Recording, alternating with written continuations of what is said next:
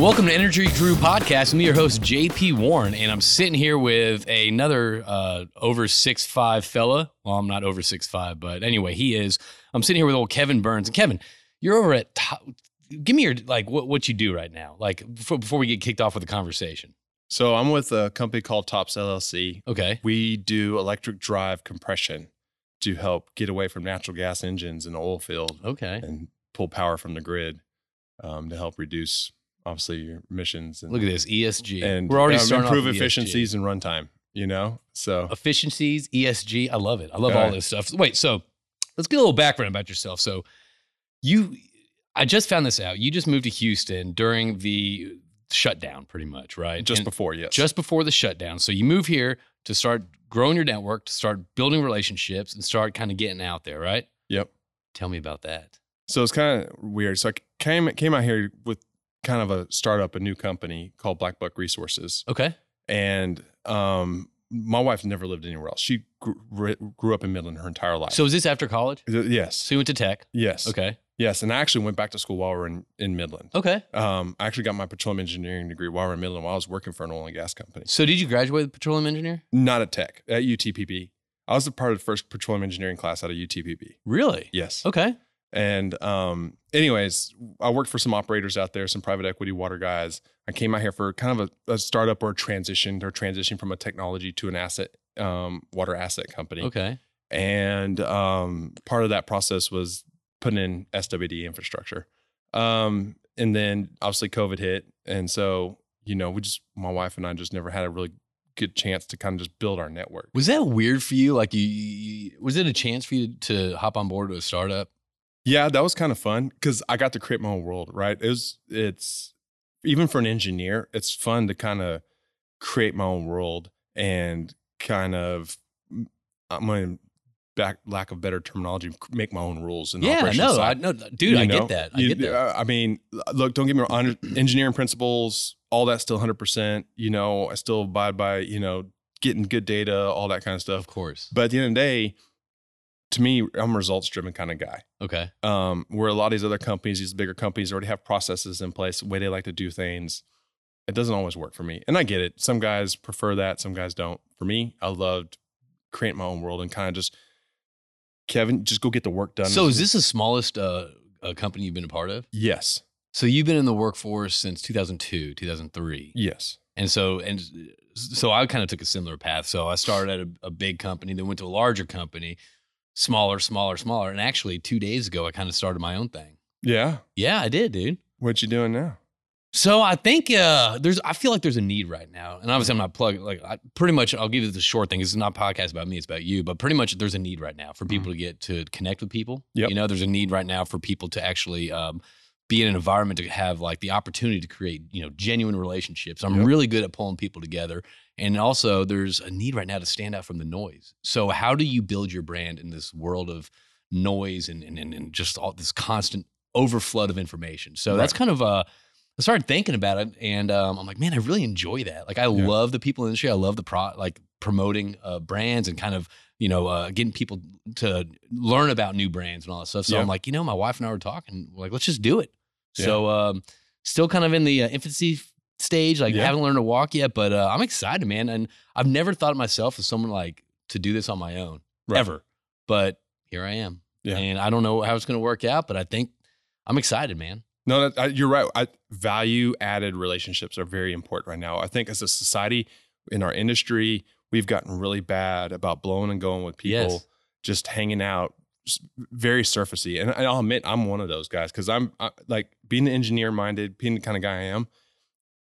Relationships aren't necessarily my strength, right? Naturally, right. I'm working on it. My wife, she's great at that. She loves the personal interrelationship type stuff. She'd rather do one-on-one time with someone than just be in a big group of studying. So that's interesting, though. You went from the engineer side of the table on the operator side of the table to actually a kind of a startup in a business development role, correct? Well, so the startup was still operations. It's when I moved to Tops after being laid off due to COVID that I moved into a business development role. So for someone that doesn't look, I'm not saying look. Obviously, you like making relationships. Otherwise, you and I would have shot the shit for that long. At first off, so I met you through LinkedIn, pretty much, right? Let me tell the origin of our story. Yeah. I met you through LinkedIn, and you're very active on it.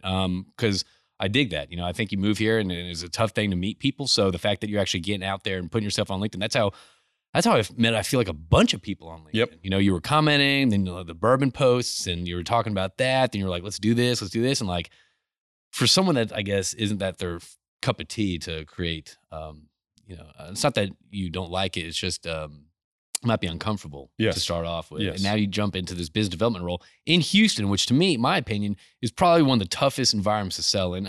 Probably Midland probably is next, competing next to Midland. But so you jump into Houston, COVID hits. So what was your, I guess, well, first off, tell me like why you went over to Tops, and then tell me kind of your experience on like building your network stuck at the house in Houston, this big old Shark Tank.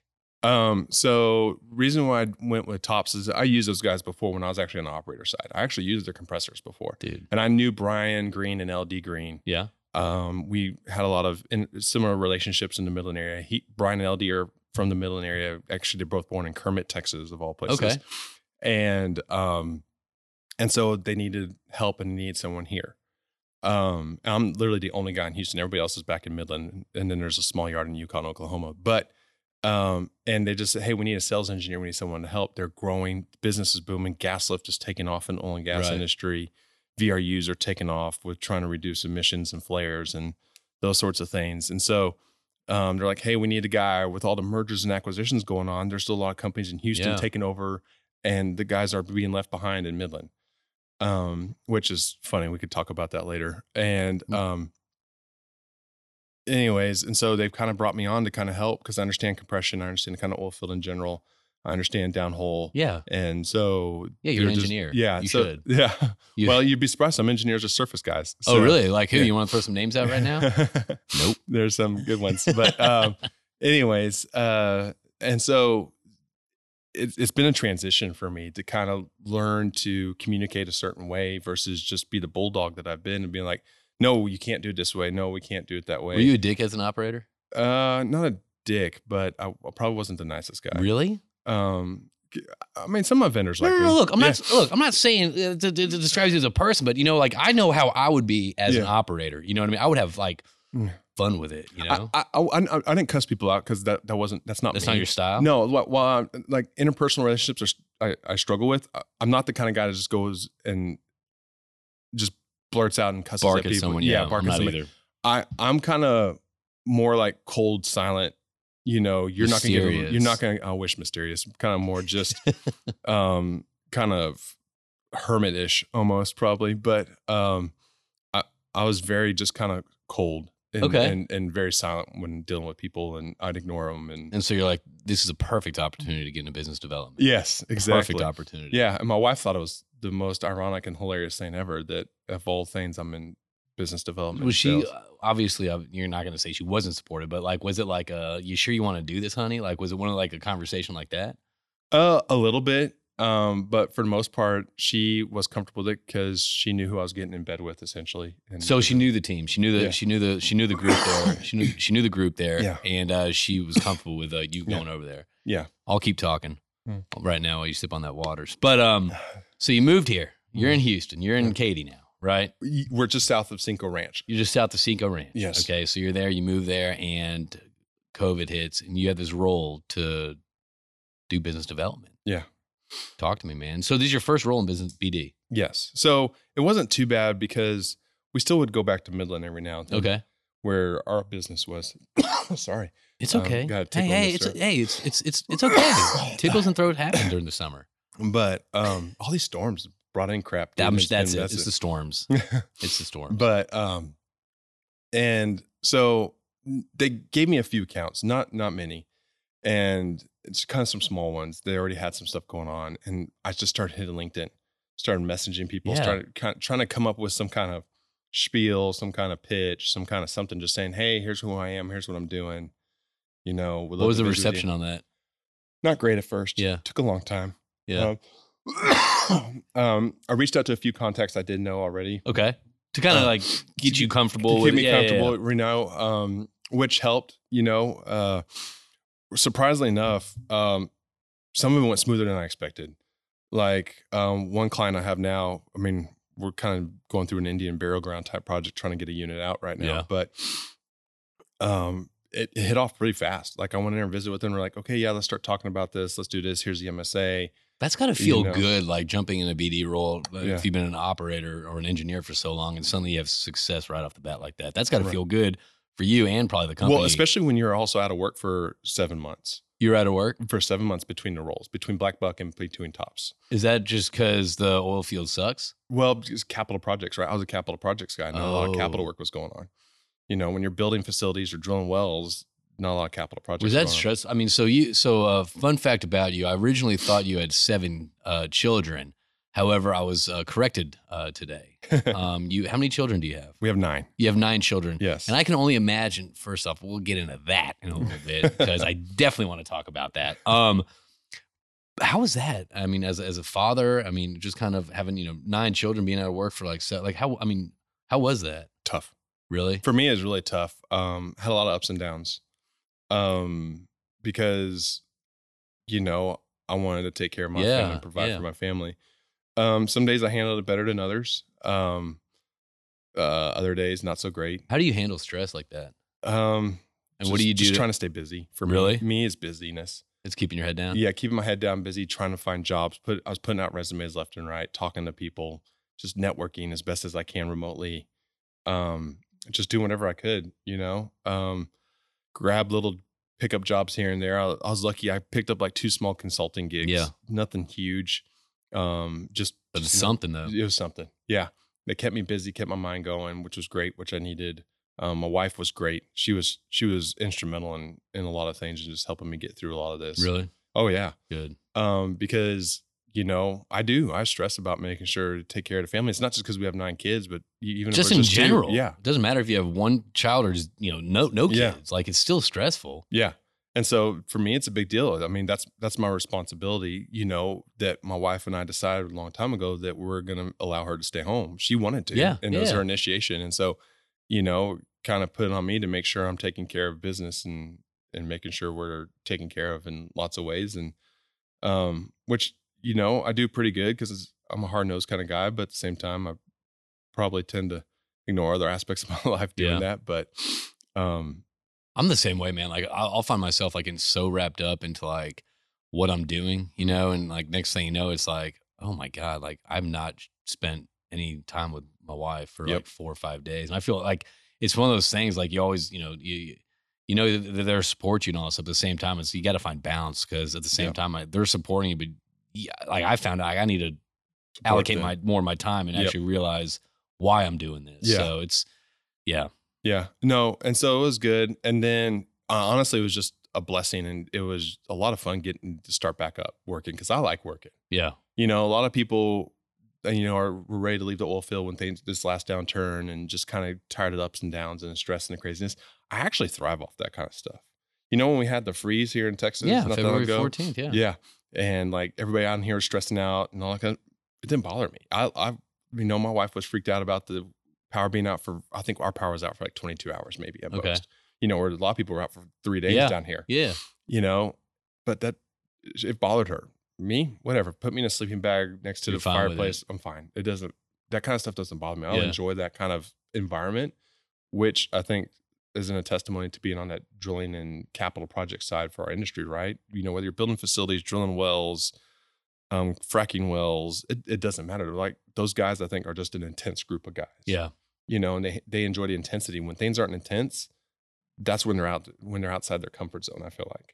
And I'm one of those guys, I think, generically. Did you know a lot of cats that left the oil and gas industry? Yeah, a lot of young guys. Really? Yeah. Because I was just trying to keep up with some young guys because I know some of them is their first downturn. My first was back in 2014. But they left because they're just tired of the ups and downs, the hecticness of either being in Midland all the time when their family's here in Houston or Dallas or whatever it may be needed, which it's just the nature of the beast, right? The money's good, but you're working for it. Yeah. You have to earn it there. Yeah. And that's I know several people that have made the transition outside the oil and gas industry, which honestly, it's like, it's great, but it's sad. You know what I mean? Like there's this huge, outflow of people that, you know, that either they can't find work in the oil and gas industry and they're forced to go out of the industry, or they're just like, you're right. Like, man, screw this. Like it's a lot of shit dealing with this, you know? And like, I'm always curious about that, but I think that's so great. Like, look, I don't think it's great that they leave the industry, but I think it's kind of cool. Cause like, what better way to get, people in the oil and gas industry to communicate to people not in the oil and gas industry that may not know much about our industry. That's, to me, it's unfortunate, but it's kind of, you know, you're putting out industry advocates at that point. Oh, and we need to, because we were really bad at staying in our bubble. Oh, we're so bad at it. You know, we're in Houston, you were in Oklahoma City, we're in Dallas, and we're so good at being like, oh, how'd you get here? It's like, dude, like, that doesn't do really anything for anybody. We need to be out there, you know, telling our story better. Talking to people. Yeah. And not telling them how much you rely on oil and gas, just literally just talking to them. Like, you get to know something like, oh yeah, I know Kevin. Like, he's in the oil and gas industry. He's not a big old suit and tie that wants to go out there and dump, you know, crude oil in the backyard and like laugh about it. Like, he's a good guy. He's a family man. Like, that to me, it's just talking to your neighbors. Yeah. You know? Well, talking to your neighbors, being involved in the community, and not just being involved in our bubble, right? It's easy to say, oh yeah, the oil and gas supports people. Well, are we just supporting within other oil and gas people? Or are we supporting outside our industry too? And there are some that do. I'm not saying nobody does, right? You see events and stuff being put on to help support local local industry, schools, whatever. And so there's definitely that involvement. But I think we need to do a better job of showing those things and sharing those things. And that's the thing. I had a conversation demonstrating that. You're right. Like, that's so, like, on this podcast, like it's called, you know, Energy Crew. And I've had several people on. I'm planning to have more people on that kind of like, so Nicole Gaucher on, you know, Wicked Holdings, you know, it's Justin's, you know, wife, and she started her own company to, like, you know, provide a safe environment for, you know, abused women. You know, I had Brittany Franklin on, the CEO for Sky High for Kids, that deals, you know, fighting children's cancer. I'm having someone on that comes talk about, you know, she set up a homeless shower for, you know, Houston and all that. So, like, I think it's important to, like, like, hey, I thought this was energy pot. Yeah, it is, man. But, like, as energy, we're everywhere. Yeah. You know what I mean? So let's showcase some of this stuff, you know? And I think it's you have to do that. Yeah. Well, and there's people in our industry that care about things, not just working. I know. Yeah. And there was an old guard that did, right? I mean, let's admit it. You and I have been around long enough to see the old guard that they went to work and went home and that was it. Yeah. That was their life. Right. But I think there's a change. And I think you see it with the culling of the old guys retiring, moving out, some of the young guys moving on to other industries. Yeah. And just kind of the younger people taking over and not doing it just because it looks pretty and because they can slap ESG on their website or anything, but which because some people do. Right. There are. But there are those that really want to do it and that really care and that really matter to them. I don't think you can stay in that bubble anymore with the internet, with social media, with all that stuff. You really can't, and with all the like podcasts that are out there or webinars and all that stuff, you really can't stay in your bubble anymore. No. That's not a bad thing. No, it's good. And it's great for guys like me because I need to get out of my comfort zone and start doing more things. That's funny how you don't like that. You're not, I'm not using you don't like, but you're not comfortable building relationship because, like, dude, I've seen you're so engaging on, you know, on all your, you know, what I've seen on your online personality. You know what I mean? You're very engaging. You're very outgoing. You're talking, you're lifting others up. You know what I mean? So it's like to hear that it's cool though, you know, because it's like, I didn't know that side of you. Now I do. Yeah. You know? Well, and then I have to make myself do those things, right? My wife has to help me with content sometimes because I struggle to be like creative when it comes to that kind of stuff and think about what I need. A lot of the pictures I get are from my wife or ideas I get from my wife. Oh, and the behind the scenes here. Oh yeah. No, she's very, so it's weird. Like for her, she's really good at it and she enjoys the interpersonal side of things. Yeah. But she struggles with it because she struggles with where she thinks the value comes from, not because she's not good at it. For me, I know where the value is and I understand the benefit of it, but I struggle with it just as a person. What do you mean the value of it? Go on. Like the value of it as in like, is she actually bringing value, right? Does someone really see value in what she's sharing and what she's bringing to the table, which she does. I mean, a mom of 9 does a lot of different things. And, you know, I mean, the fact that she could pack all of us in 2 suitcases to go to Boston for a week, including a pack and play one of those suitcases. Are you kidding me? Yeah. We went to Boston for a week. That's impressive. Yeah. She packed all of us. That's an impressive You know what I mean? woman. And she's like, nobody cares about that. It's like, people do care about that stuff. There are more women out there that probably need help with this kind of stuff than you give yourself credit for. And so, and same thing with me, right? I'm having to realize that, hey, people need to hear these sayings. People need to see these sayings. And whether I'm comfortable with it or not, I need to just do it. Yeah. It doesn't matter at the end of the day. It's just like bucking up and doing your job when you're in an oil field, working 20 hours a day out there in the hot sun or in the winter. You just got to do it. And that's the same thing with this role. I got to just buck up and do it because that's my job now. So where are you finding successes right now, being the new kid in school, building your network? Where are you finding some of the best, I guess, best bang for your buck?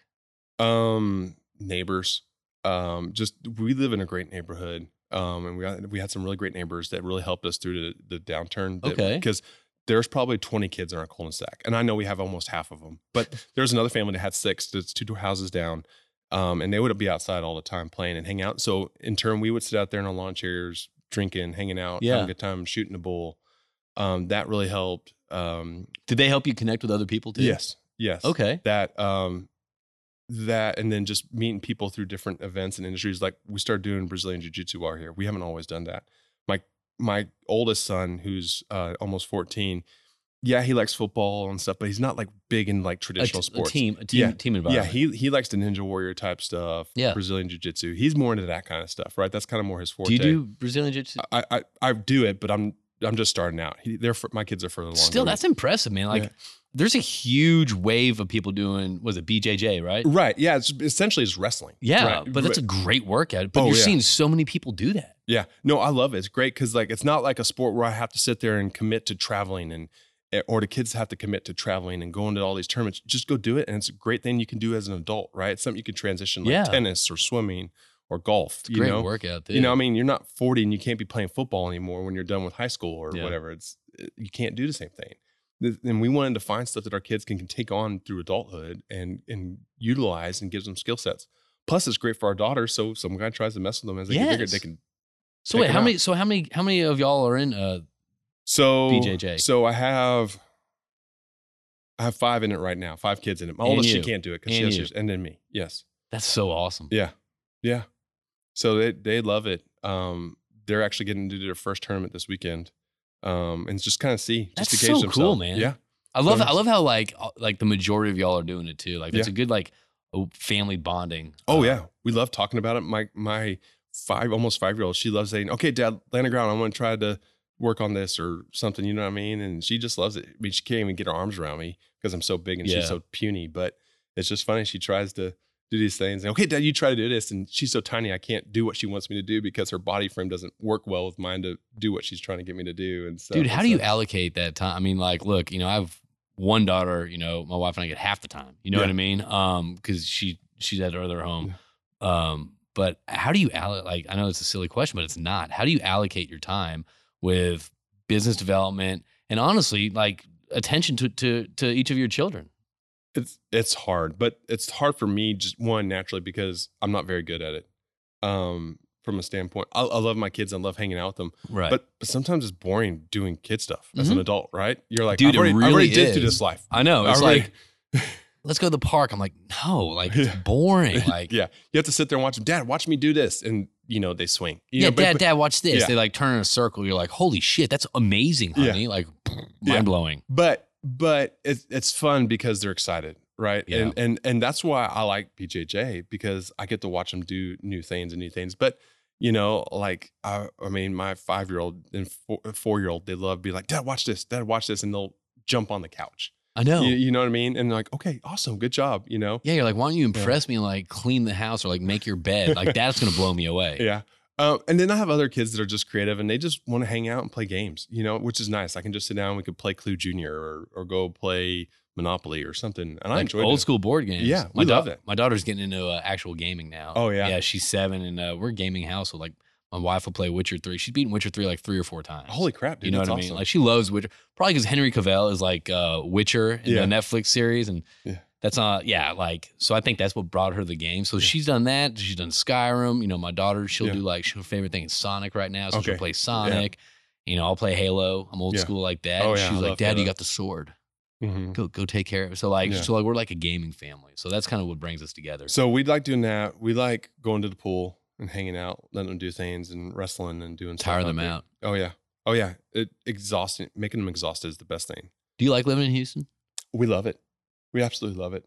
Really? Did you think you love it as much as you did when you moved here from Midland? Because being in Midland, I feel like Midland is such a community. You know, like it's you hear jokes about Midland Mafia, like, oh, if you go to Midland, you're not going to get anything done out there unless you're out there, for a good amount of time. Right. So I would assume leaving that network, that family, that community out there, coming to Houston, which is just kind of a sprawled out city. It's a great city, but it's just very sprawled out. So you enjoyed the move? So we enjoy it because it's different. First off, one of the favorite things we enjoy is sitting on our back porch and watching the rain. You have a nice back porch? Yeah. Really? Yeah. I love a good porch. Oh, dude, porch is a huge deal to me. A good porch sit. Yes. Especially with the rain. That's a great call. Yes. I love it. In the mornings, drinking coffee, or even in the evenings, drinking a beer or something like that, drinking some whiskey. Just and you got the rain watch coming in. Oh, yeah. We absolutely love it. My wife and I love it. We also love the fact that we don't have to sit there and wipe down our table on the back porch just to wipe it down because we live in West Texas. Dude, it's annoying as crap that you could have, a quarter-inch thick of dirt on your back porch just because you live in Midland. You don't. Was it tough for your kids to move though? No, because my kids are outgoing. They enjoy meeting people. It's easy for them to go play with kids and go do that kind of thing. My now 6-year-old son, it was tough because we didn't have a lot of boys his age in the neighborhood for him to play with. Because his best friend was back there, and so they still talk. That is tough, yeah. But he's gotten better, and he's met some friends he enjoys doing stuff with and hanging out. There's a kid that used to live behind us. His dad was in oil field, and they used to sit there. Literally, pictures of them sitting on the fence, hanging out, doing whatever, interacting. Just old school stuff, climbing trees, talking. I dig that. Oh yeah, dude, they love it. Do that these days. And they're nerdy, passing stuff back and forth, passing bugs back and forth to each other. That's cool though. Yeah. I love that. I love that type of relationship. Oh yeah, and because we live out in the suburbs, it's kind of nice. The hardest part I think about Midland or Houston area is how spread out everything is, dude. Right? Like for example, especially on the BD side, we live technically what's called Richmond, but I'm probably closer to Cinco Ranch. Yeah. Well, but if somebody up in the Woodlands trying to go somewhere to play golf or just go hang out, it's not the same as the Midland where everybody goes to Green Tree or everybody goes to the Midland Country Club or everybody goes here. You got, okay, well, where do you have your membership? Where do you do this? Where do you do that? It's just, you got people in Sugar Land, you got people in downtown area. You really can't. I mean, that's the thing though. It's like you can go visit 2 people and that's like 6 hours right there. I mean, if you're especially going from like my daughter, I mean, she's 45 miles away. Yeah. You know what I mean? Yeah. And in Fulshire and all that, but it's like, that's a haul. Yeah. And I only have to like pick her up every now and then, but it's like, dude, that's a, people do that every day.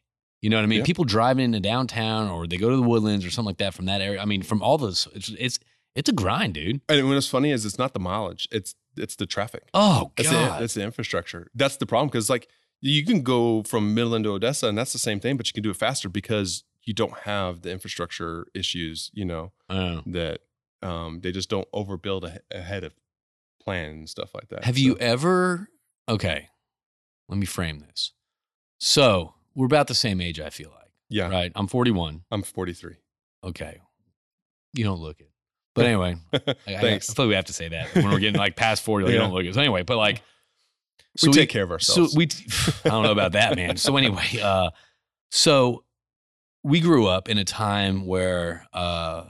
The great movies, the great shows and all that stuff. And I feel like your household around Christmas time, I can just picture it being like Home Alone. Have you ever left a child like traveling or something like that? Have you ever left a kid behind? Like, oh shit, honey, where's Samantha? And you go like, has that ever happened? Or is it always like, where the kids are? Oh no, we're always doing a head count. We're what's your system? Organized.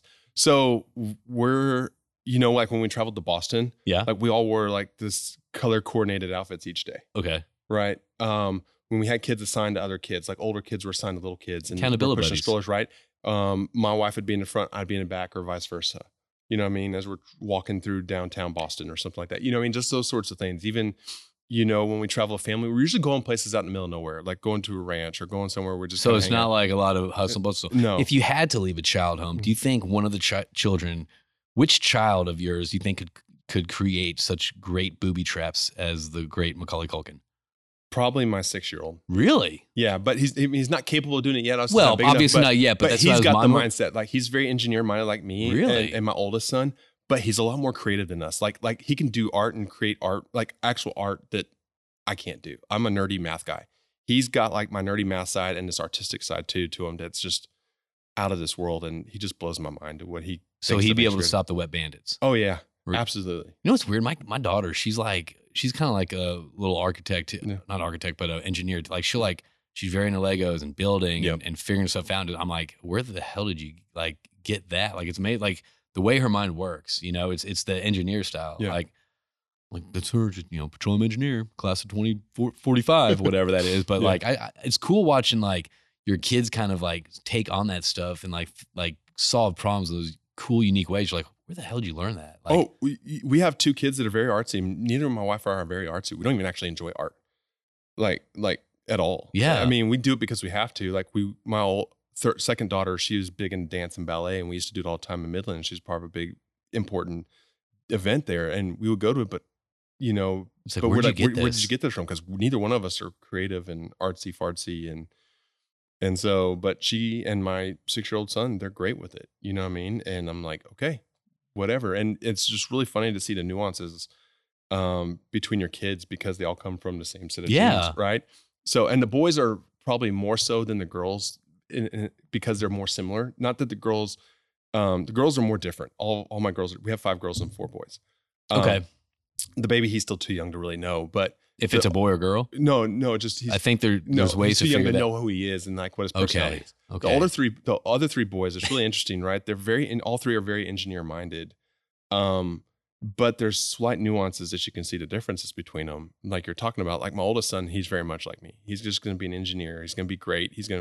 He might be able to go do his own business, but more than likely not, he's probably gonna be an employee. Right. My second son, he's very engineer minded, but he's kind of more, you're like just really smart foreman, superintendent that is gonna be a great plumber. I love how you like rank him in like the oil field level. Like, oh, he's gonna be a great engineer. He's gonna be a pumper. Should be a surveyor. Like you have like a little company with roles in that. Yeah. Oh man, this one, this be a janitor. And then that third one, he'll do whatever the hell he wants. What role in the oil field?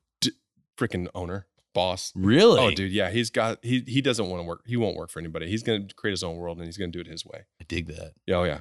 He's way better than me about doing that kind of stuff. And you have to hold him down because like I'll wake up and find a kid making his own breakfast. Yeah. Well, can he teach my daughter to do that? Because like I'll roll downstairs like, Daddy, I'm hungry. I'm like, you literally, the fridge is right there. Like, you know what to get. Like, it's your home. Go get stuff. No, since he was like 2, he used to open up the fridge and grab a chair and take it to the fridge and grab stuff out of the fridge when we were living in Midland. That helps you out. Oh, dude, it's great, but it's also a pain because then it's a mess everywhere because he doesn't clean up after himself. But it's like, but it still kind of helps you out the fact that he's actually like kind of like self-sufficient. Oh, yeah. An owner. Oh, yeah. Yeah, it's going to be great because it'll be my retirement package, hopefully. So let's go back to the relationship side of things. So you, when you were an operator, what was because you sat on that side of the desk, which I love talking to people that have the experience, that have sat both sides of the desk, the service side and the operator side. What was important to you when you were actually, when was price important to you and when was relationships important to you? Price was Great obviously... question, JP. Thanks, Kevin. Go on. So price for me is very different because I view things differently. To me, like I look at value of something, right? Because I'm not necessarily going to pick the most expensive guy, but I'm not necessarily going to pick the cheap guy. I'm going to find the guy or service provider, I shouldn't say guy, sorry. I'm going to find a service provider that gets me what I need that I can trust. Right. Really, to me, is always about trust because at the end of the day, just because you saved me $1,000 a day, if you cause me a headache I'm spending $1,000 or more somewhere else, you're no good to me. Yeah. There's no value. But at the same time, I'm not going to go spend $20,000 on something that should normally cost me $10 just to spend $20,000 because there's no guarantee it's going to be better for me anyways. You see these vendors out there that are like, that do that drawing, right? Where they showed a really nice drawing of the unicorn, the customer that wants to pay the right price. Oh, right. And then they draw the goofy unicorn that's the customer that wants it cheap. Yeah. That's so generic and inaccurate because I've had the great looking unicorn for cheap.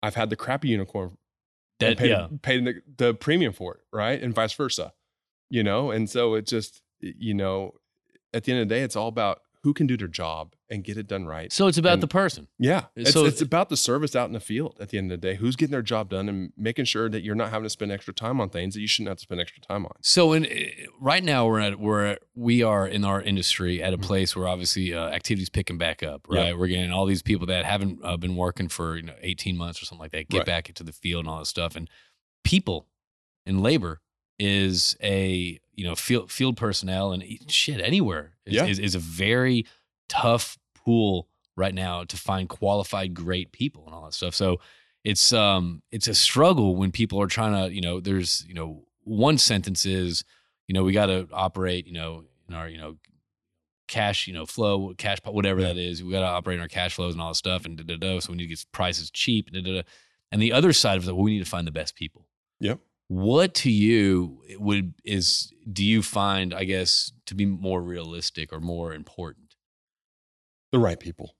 I mean, at the end of the day, because a lot of times if you get the right people, they're going to save you that money. You know what I mean? So you'd be more comfortable paying a little bit more to get the right. Yeah. Right as long as it's the right person, right? Yeah. Because I've worked in industries and I'm not perfect. I've messed up. I've made mistakes. We all have. I've worked with people that are just a pain because the company I've worked for wanted to have a cheap person out in the field. But I've had a consultant when I first broke out in drilling engineering, like we paid, he's one of the top paid hands, but honestly, I probably had to babysit him a lot. And it was a pain because I was a worm at the time, brand new. Yeah. I really didn't know a lot what I was doing, but literally anytime he was on his 2-week rotation, it was just constant for you. It was constant hell. And so it's good people, because people just need to do their jobs. What's funny is like everyone wants to be an adult, but then you have to babysit adults. Like I have to babysit my kids at home. Yeah. That's a pain in the ass. Yeah. And it's like frustrating. And you're like, I shouldn't have to do this. Yeah. Why am I telling you to do this? Like you should know this. You've been here longer than me. And then same for me, right? I need to be responsible for myself and make sure I do my job so my boss doesn't have to babysit me, right? And so it's just what it boils down to. Just take care of your business. That was the biggest thing for me, and that's I think helped me be able to do some things when I started with Black Buck and I got to pick the people I wanted to make sure it was done right. Not to say we didn't have any hiccups or issues with the project, but I got to pick the guys I could trust. It wasn't like I got stuck with whoever the company already had MSAs with, whatever. It's like that's big, man. You build your team, right? Some of these great operators and great service companies that start out are guys that learn from mistakes of being stuck with vendors and customers and whatever else you didn't want to have to deal with. Now, when you pick your own business, pick your own customers, pick the people you want on your team, hopefully, you pick the right guys, right? And the right people, and you create the team you want. So from that team at Black Buck, do you have any achievement that you want to kind of showcase here right now? Because of the team, because of the people and you. So Black Buck, because of the leadership we had there, I mean, leadership was huge. Yeah. They're younger than me, but they're really brilliant guys. And they understood the value in working in the space that made sense for you. We were able to drill the largest commercial disposal in North America. And is that a record that's still out there? Yeah. And I'm kind of hoping someone breaks it eventually, because records are meant to be broken. Yeah. I mean, what is it? Shell drilled that U-shaped horizontal well out there in the Permian. You got, was it SM or Cimerex? I can't remember which one drilled the 4-mile lateral. Yeah. I think I think it's SM. Yeah. Right. I mean, I remember when 2-mile laterals were the record, right? Now it's someone drilled a 4-mile lateral. So how long ago did you, how long has that record been? We finished that project May of 2020. Oh, okay. Yeah. All right. But, with the environment, the way it's going, it may not be broken, but at the same time, I would kind of like to see someone break it just because that's what it's meant to be. But a record doesn't. It's not something that it's not something you're like, oh, damn it, they broke it. It's like, good for them. Yeah. No, I'm excited because you hope it's somebody good that breaks it, right? Not some random person. You hope it's somebody good that it matters to them. And not just because they broke the record, because they did the well correctly. They didn't just half-ass it, essentially, and they take care of it because you want to leave a legacy for this industry at the end of the day. You know what I mean? And so the reason why we were able to do this is because the leadership I worked with allowed me to try technology and different things that wasn't standard for SWDs at So the they time. trusted you at the time. Yes. Yeah. And that's big too right now. I think there's a lot of, the market we're in, I think there's a lot of companies that, I don't want to say micromanage, but they're not trusting their employees to their full potential. I mean, you hire these people for a reason. If your company's about the people like you say it is, Yep. then trust your employees a little bit more to kind of let them do their thing. Let them achieve these great results. Let them throw out new ideas out there or different unconventional ideas out there and see if it works. I mean, yeah. The hard part about that is also, so you got, and it's not just our industry. Every industry is like this, and human nature is like this. You have this risk adversity, right? And the problem with allowing people to be creative is while yes, you get successes like we have with this well, you also get a lot of heartache because of it, right? And everyone's always trying to mitigate risks, mitigate failures, mitigate downtime, mitigate this. And so unfortunately, when you get big enough or you become a certain size company, the best way to do it is through essentially a cookie cutter process. Yeah. Because at the end of the day, your shareholders are going to get angry when you're spending money that it got wasted because you screwed up, because you tried to think outside the box. So how do you think outside the box and actually do that these days? It's a risk, you got to be willing to accept risks associated with whatever it is you do. Right. Companies, you hear engineers talk about, I wish we were able to cherry pick designs for each well on a pad. Well, but that means if you do that, then it just kind of opens the door for failure. Well, not just opens the door for failure necessarily, but the problem is like you lose efficiencies too, right? Let's think about it. Our industry works really well because we're able to run the same casing design.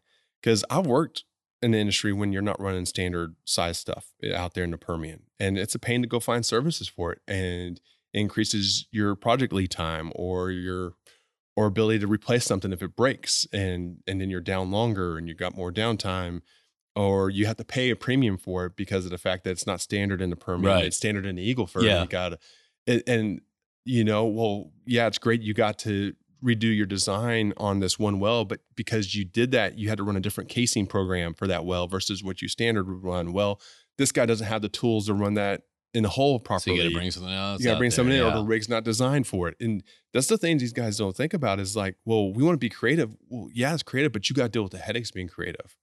The headaches of not having standard issued equipment or personnel or people trained to do those kind of things.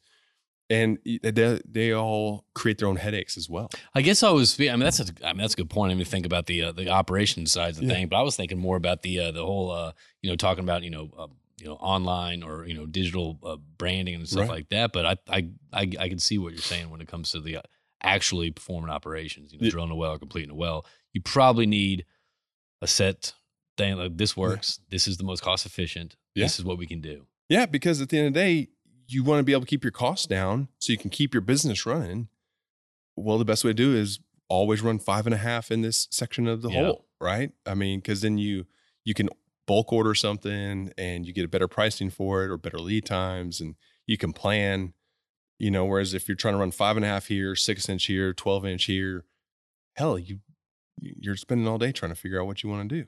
Do you think you'll ever go back to the operator side? Oh, obviously, you can't say never or yes or whatever like that. But do you enjoy the operator side of things? Oh, I love it. I love operations. Yeah. But I enjoy being in sales right now too. Because Brian and LD, the Greens, they allow me kind of be who I am and kind of be creative with how I do this and handle it, and it's really helped. And I've brought in a couple large MSA since being here for 6 months, that is huge this day and age. Yeah. And I'm not even like the other sales guy. I'm me, and I've been able to bring some people in that they haven't been able to bring in before because they've allowed me to spiel and talk and do what I do. And it's not always the sexiest, but I think the guys on the other side like me being honest with them. So you're enjoying it. You're enjoying this. I like the successes, right? It's frustrating sometimes when you have to go grovel to somebody if it's not your fault, and you got to create, because that's the hard part. You're, as a salesperson, as a business development person, you're the face. So you got to take responsibility. Yeah, you got to take the heat if things go bad. You got to take that responsibility, and which is great for me to learn and be better about doing, is just taking the heat for things that may not be my fault. Right. And it may not necessarily be someone else's fault. Shit happens in the industry. Crap happens. And it may be someone else's fault, but you still got to learn. And that's, honestly, it's just a good trait for me because I want to be a leader. We're not necessarily have to be a leader in the sense that I own my own company, but I want to be a leader, set the example, and being a leader, you need to kind of be that guy or person that's willing to take that heat for other people. A little bit. Yeah. Yeah.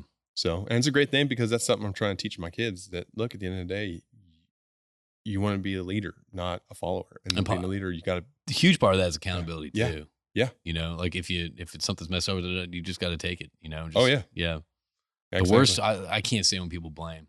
You know what I mean? I just can't stand the blame mentality. No, it doesn't do anything. I used to do that when I was younger. I was really bad about pointing fingers. I grew up in a just really weird environment, and I would always point at my brothers or somebody else. It's always someone else's fault.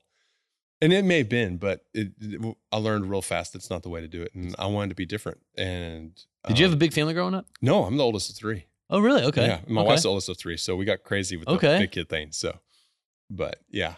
So, no, I think that's what I'm trying to teach my daughter. It's like, hey, look, it's okay to mess up. I mean, we're human. I mess up, you know, all the time. Right. Like, it's just got to, but when you do, you got to take the right, you know, you got to follow up with that. Yep. You know, you got to, you know, look someone in the eye and say sorry, or like, hey, look, I didn't, Yep. I mean, I think accountability is everything. And I think it's lacking with a lot of people. Well, everybody wants to have their pie, right? And you do too, essentially. And so, but I get it.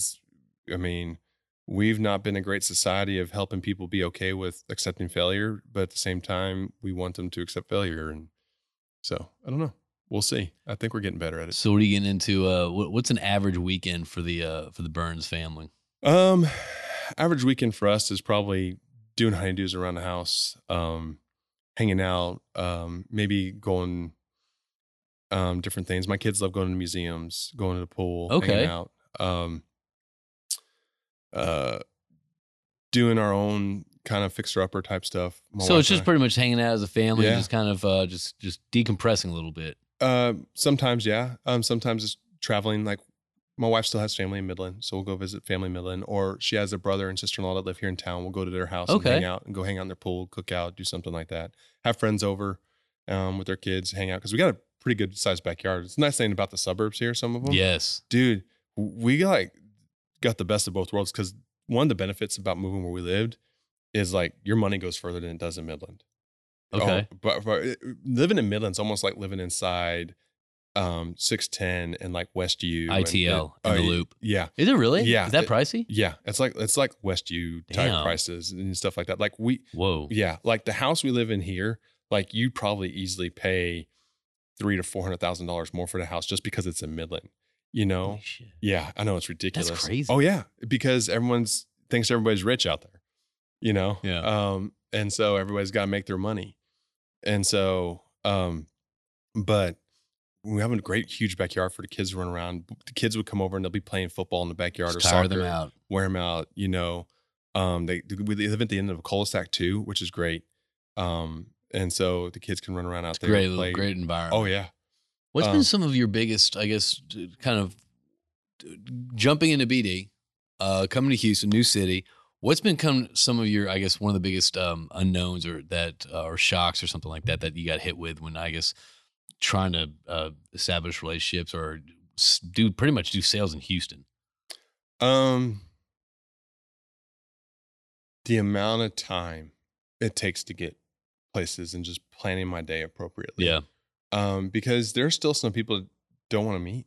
That's you true. know what I mean? And so, just being able to get that time with people and it's not just that because of COVID or anything, but they just don't want to meet. Yeah. They're busy. Yeah. And that's been the hard part and they have families and they have lives too. And, the hardest part is like, I'm going to waste half my day going all the way over here for one meeting. Isn't that crazy? I feel like it'd be so much more efficient. But it's a good meeting. It's important because I'm meeting someone that might be able to help connect me with someone someday, or that's true. Or I might need a new role someday, and they may be the person to give it to me. I mean, or I might be able to give them a role. You know what I mean? Be able to help somebody out. Dude, that's the thing, man. I completely agree with that. There's far too many times people establish relationships with people because they think they can help them. You know what I mean? Like, oh, I'm gonna get with I'm gonna talk to Kevin because he can help me with this and all stuff. But then they ignore everyone else in the circle. Yep.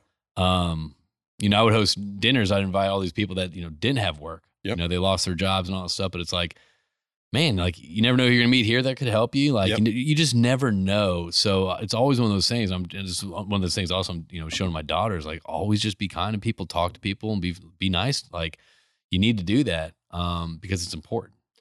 One of the things we talk about is always just being open to what's going on around you.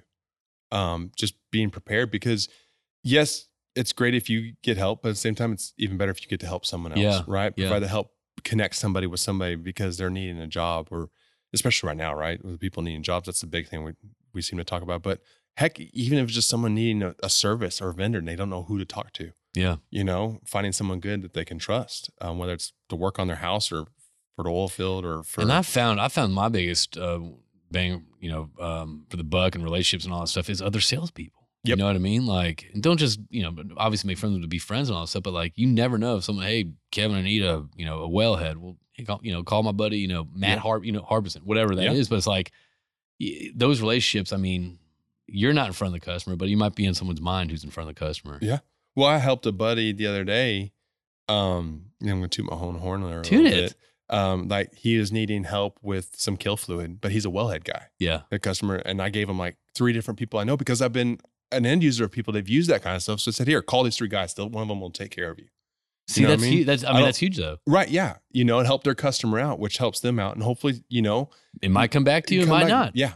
And if not, so what? I was able to help someone out and someone got the work they needed. And did I get anything out of it? No, but who cares? Someone got taken care of.